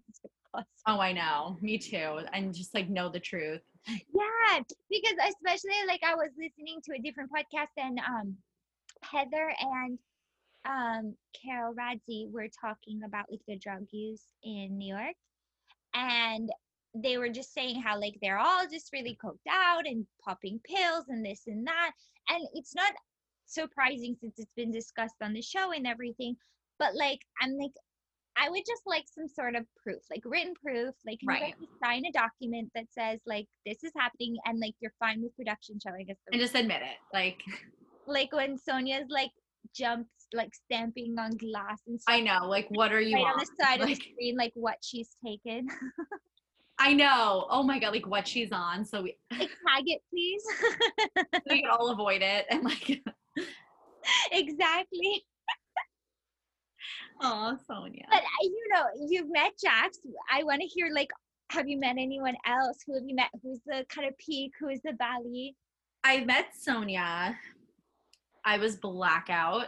I can't even so I met her, Teresa, and Kelly at the same time. They were at an event. They were at an event in my hometown in Connecticut, like right outside the city. And I ended up like lying to the people who worked there and like pretended I was like somebody else, and like literally like manipulated my way into the meet and greet that cost like an extra like $200. And I literally just like fucked with them so bad and got in. You're amazing. And met them, and I was blackout. The picture I took with them, I can't even post it anywhere because my entire nipple is out. Oh my God. Like I posted it once and I put like a star on it, and like Sonia reposted it, and I was like, this is embarrassing. This is like on her story now. And my cousin texted me. Sonia, because like she is probably like, that girl's my peak. She's like, oh, that's like my little sister. And like my cousin texted me, was like, I think I just saw like a naked photo of you on Sonia's story. I was like, yeah, that was me. But like I have to say, and now it's like funny to say this, like Kelly was actually like the coolest out of all three. Like she was the nicest. She was the one, like it was like a meet and greet, so they were kind of trying to get people to go quickly, and so Kelly was the one that was like, wait, hold on, like, and talking. And that's nice. I love that. I mean, honestly, I always say this on the podcast, like even when I'm like, I hate this one, I don't really hate them. Like I recognize that they're a character on a show, like it's not the real version of them. And I've had more like in the wild than like anything formal met them. Not all of them, just a couple. And like, for example, I once got a manicure with Siggy, and we like spent like 2 hours getting mani-pedis and just chatting. And she was just everything and more that like I wanted her to be. You know, it was just like she was so lovely, and it was so like nice interacting with her in this really casual way. And I was trying to play it cool and like kind of be like, yeah, I watched the show, but like not like I watched the show. Like, yeah, exactly. And like I know everything you said. And she was like telling me her version of the Margaret fight and like why she was offended, but like as if I didn't watch the show. And I was like, I just told you I do. I just told you I do. Like it was so amazing hearing her, because basically verbatim her argument like during the reunion on the show was like her argument in this situation. And I enjoyed hearing it like the live version. I was like, oh, that's amazing. That's what I expected. I know, that's like so nice. I love when they're like cool in real life. Like Austin from Southern Charm I met, and he was such a dick. Like, was he? But all the Southern Charm guys to me kind of give me like not quite rapist vibes, but like, oh, he was such a dick. Precursor. Like they have like some very dark energy. He just like wasn't nice. Like I was in Charleston for a bachelorette party, and only one of my friends there also watches Bravo. So like obviously no one wanted to go like look at Patricia's house or anything. So we didn't even like do anything like that. And he posted his location on his story. And I was like, oh, I wonder like where that bar is. And I put it like in Google Maps, and it was like, you are like 10 feet away. And it was like literally the bar next to us. And I was like, let's just go in. Like he's there. And we like went in and said hi to him. And he was like acting like we were bothering him. I was like, first of all, we're like the only two people here that are even giving you the time of day. Stop acting like you're some big to-do. And you're like being flooded with autographs. Also, it's what you put your location on your story. You were wanted that moment. Yeah, he wanted people to come up so he could like then make them feel and be like, oh my god, like they're paparazzi, like the fans are here. Like you posted where you were, and if you were even like, I hate exercise and like all physical activity, so I'm like, if you were even like a 10-minute walk, I would have never even done that. Like, but you were right next to us. So I like made the effort to like take 15 We're like steps. a convenient follow. And right. I know. I'm like, if you were like an Uber ride away, I would never like go follow you. I know, it's not even like a Shep. Austin's like a phase 2 cast member. Like, let's not pretend like you've got a spin-off. Right. And I was just like, oh, he's like right there. Let's just go and like see him. And he was just acting like, oh my god, like I'm like trying to like live my life, and like all the fans just like swarm me. I was like, no one here gives. Every time I think of him though, I just think of him like holding his, you know, Winky and yelling Madison. Oh, I know. And it's like, I just like, it was the most off-putting scene in like all of telly. My brother golfed with him. What? My brother's like best childhood friend lives in Charleston, and he like owns a bar down there, like one of the ones they all go to. And my brother went to go visit him, and they golfed, and like Austin was like with them. And my brother was like, yeah, there's some guy from like a show I think is on Bravo. And he sent me a photo of the three of them. I was like, you just golfed with Austin. Like, okay, well, your brother lives this like housewives. I know. And he like doesn't even know it. He like, of course he gets all the like amazing opportunities. I know. I'm like, and he's so oblivious. He was like, yeah, it was some guy named Austin. I was like, did anyone like go up to him when you guys were out with him? My brother was like one person. I didn't even like realize. But my friend from Charleston, and she says everyone hates them, so like no one goes up to them. Oh, really? Interesting. And my friend is like so stunningly beautiful, and Shep went up to her one night because she's like from there, and was like hitting on her, and the production asked her to like sign a release form, and she doesn't watch Bravo, and she was like, no, like I know what the show is, like everyone here hates them, like I don't want to be part of it. So she wouldn't sign it, and Shep was like, you're not that hot anyway. That's what he said to her. He was like, ew. Like, why is that not even surprising? I know. And I was like, well, because she wouldn't sign like a release form to be on your show. Like, that is so. And I was like, first of all, she's 27, and at the time she was like 22, so he must have been like 800 and 8, and that adds up. and she was like, it was just like this creepy old guy like coming up to us, and I was like, no thanks, like No, that's you're not that hot anyway. I was like, he should be so lucky to even like hold your purse for you. like I'm excited for this season because like all the girls left, and I'm like, there must be, I don't know if they're gonna address it, but they must, right? So like I'm excited just They have to, yeah.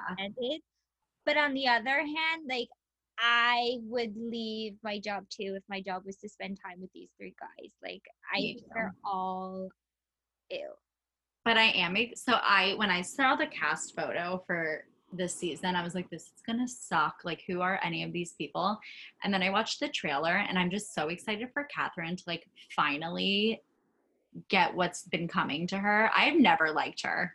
Me neither. And I have to say, in this sick, perverse, but totally delicious way, I feel exactly the same way. I'm like so happy. Finally. And like, I obviously feel like her whole situation with Thomas, like he was like 50 and she was like 22 years old. Like that was gross. And I do think that he like gaslighted her and like all this stuff. But I think she's also a piece of shit. And yeah, I struggle to feel bad for her, even though I am ready.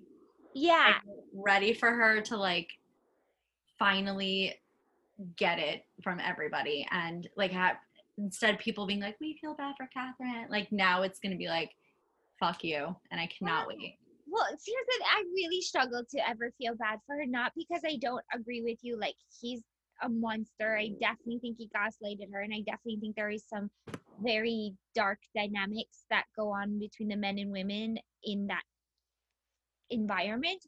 Yeah. But I also don't feel like she does not come at least across to me as a girl who doesn't know what she was doing. Like, no, I know. I think she just, when they're like, don't, be careful what you wish for. I think it was more like one of those things where it's like she created this thing and then was like, oh, this is the worst. And everyone's like, oh, right. Catherine. I'm like, really? Because like she did that. Yeah, I don't really feel bad for her. She's an adult. Like she's. Even when she got pregnant, it wasn't like, I'm not saying, that's not young, but like, it's not so young. Like I knew what I was doing. I was married at that age. Right. I think Right. And like, so were my parents. And I always say to my mom, because she's like, I'm the oldest of 4 and my parents had me when they were 22. And my mom's always like, we were so shocked. Like when we found out we were pregnant with you, I'm like, well, did you use a condom? She's like, no. I'm like, were you on birth control? She's like, no. I'm like, then were you really that shocked? Like, don't you know how it works? Like, did you go to health class like in high school? And she's like, you know what I mean? I'm like, not really, because like. Exactly. But okay. So take that conversation instead of being with your like lovely mummy and switch it to Catherine. And that's exactly what was in my head when everyone's like, oh! And like, I'm like, well, this really old man and her had sex on multiple occasions, not using any form of preventive measures. So like, that's what happens. You get. Right. Like I'm on birth control. If I wasn't on birth control right now, I would probably have like 18 children, but I take precautions and I avoid it. And then like, look at that. You're not pregnant. Look, I don't have kids. Like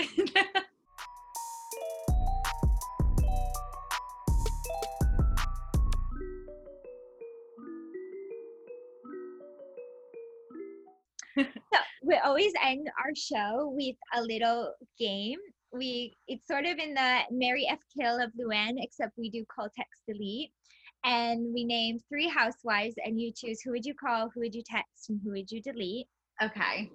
I will give you the 3 housewives. Do you want to choose the city? Please don't do Salt Lake City though, because I don't know all their names yet. Okay. Actually, you pick. Surprise me. Okay. So I will give you New York because that one you said is like your favorite. So I'm going to do Leah. Okay. I'm gonna mix old and new if that's all right with you. Oh, go ahead. I'm gonna do Leah, Carol Radziwill, and Jill Zarin. Oh my God. Delete Jill. Okay. Text Carol. Yes. And call Tinsley. And can you tell us why? I don't like Jill. when people are Just like, like the way that- when people are like, bring her back, I'm like, no, we don't need her again. Like He lives near me. oh, she does? Yeah. Oh my God. Like, I'm just like done with her. I thought the way that she treated Bethany in the beginning was like so disgusting.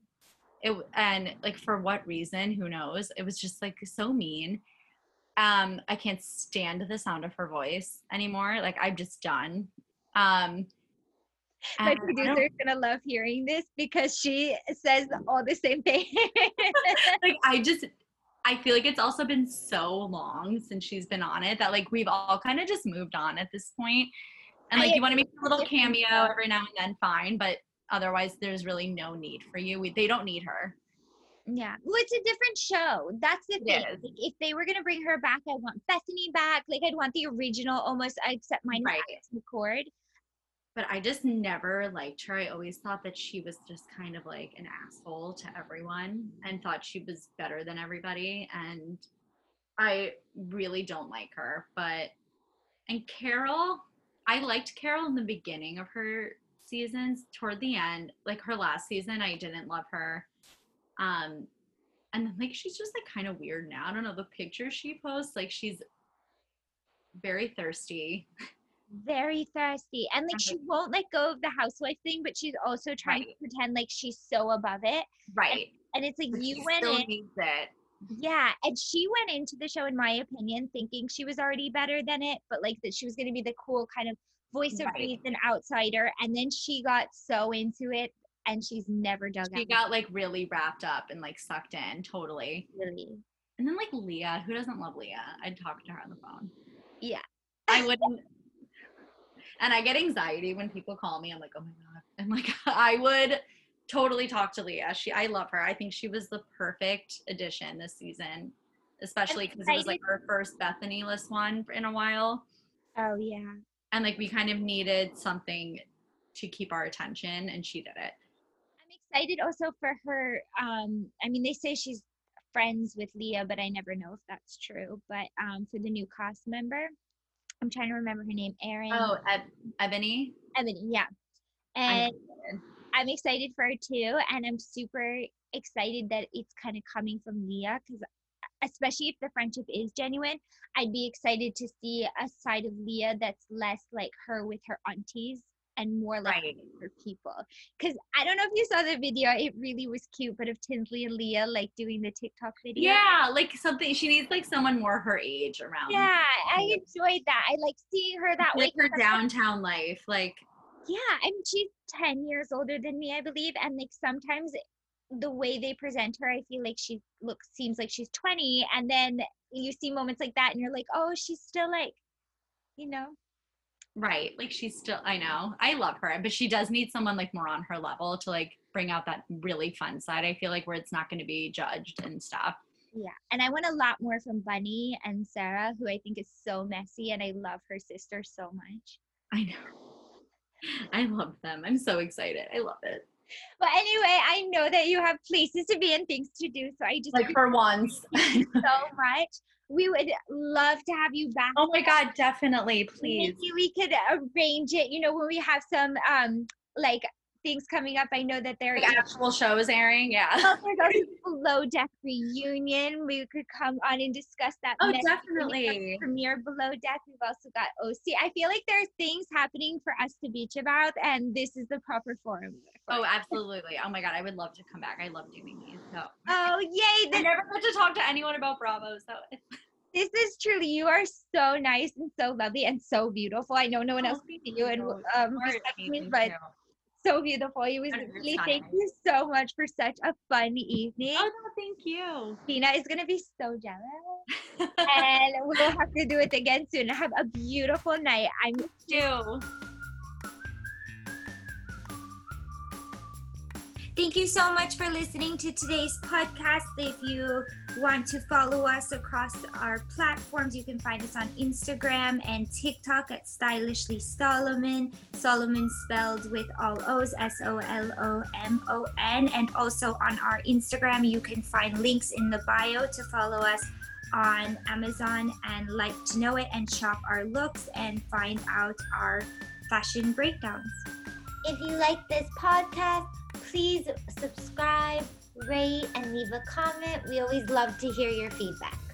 We thank you for thinking of us and appreciate your love and support.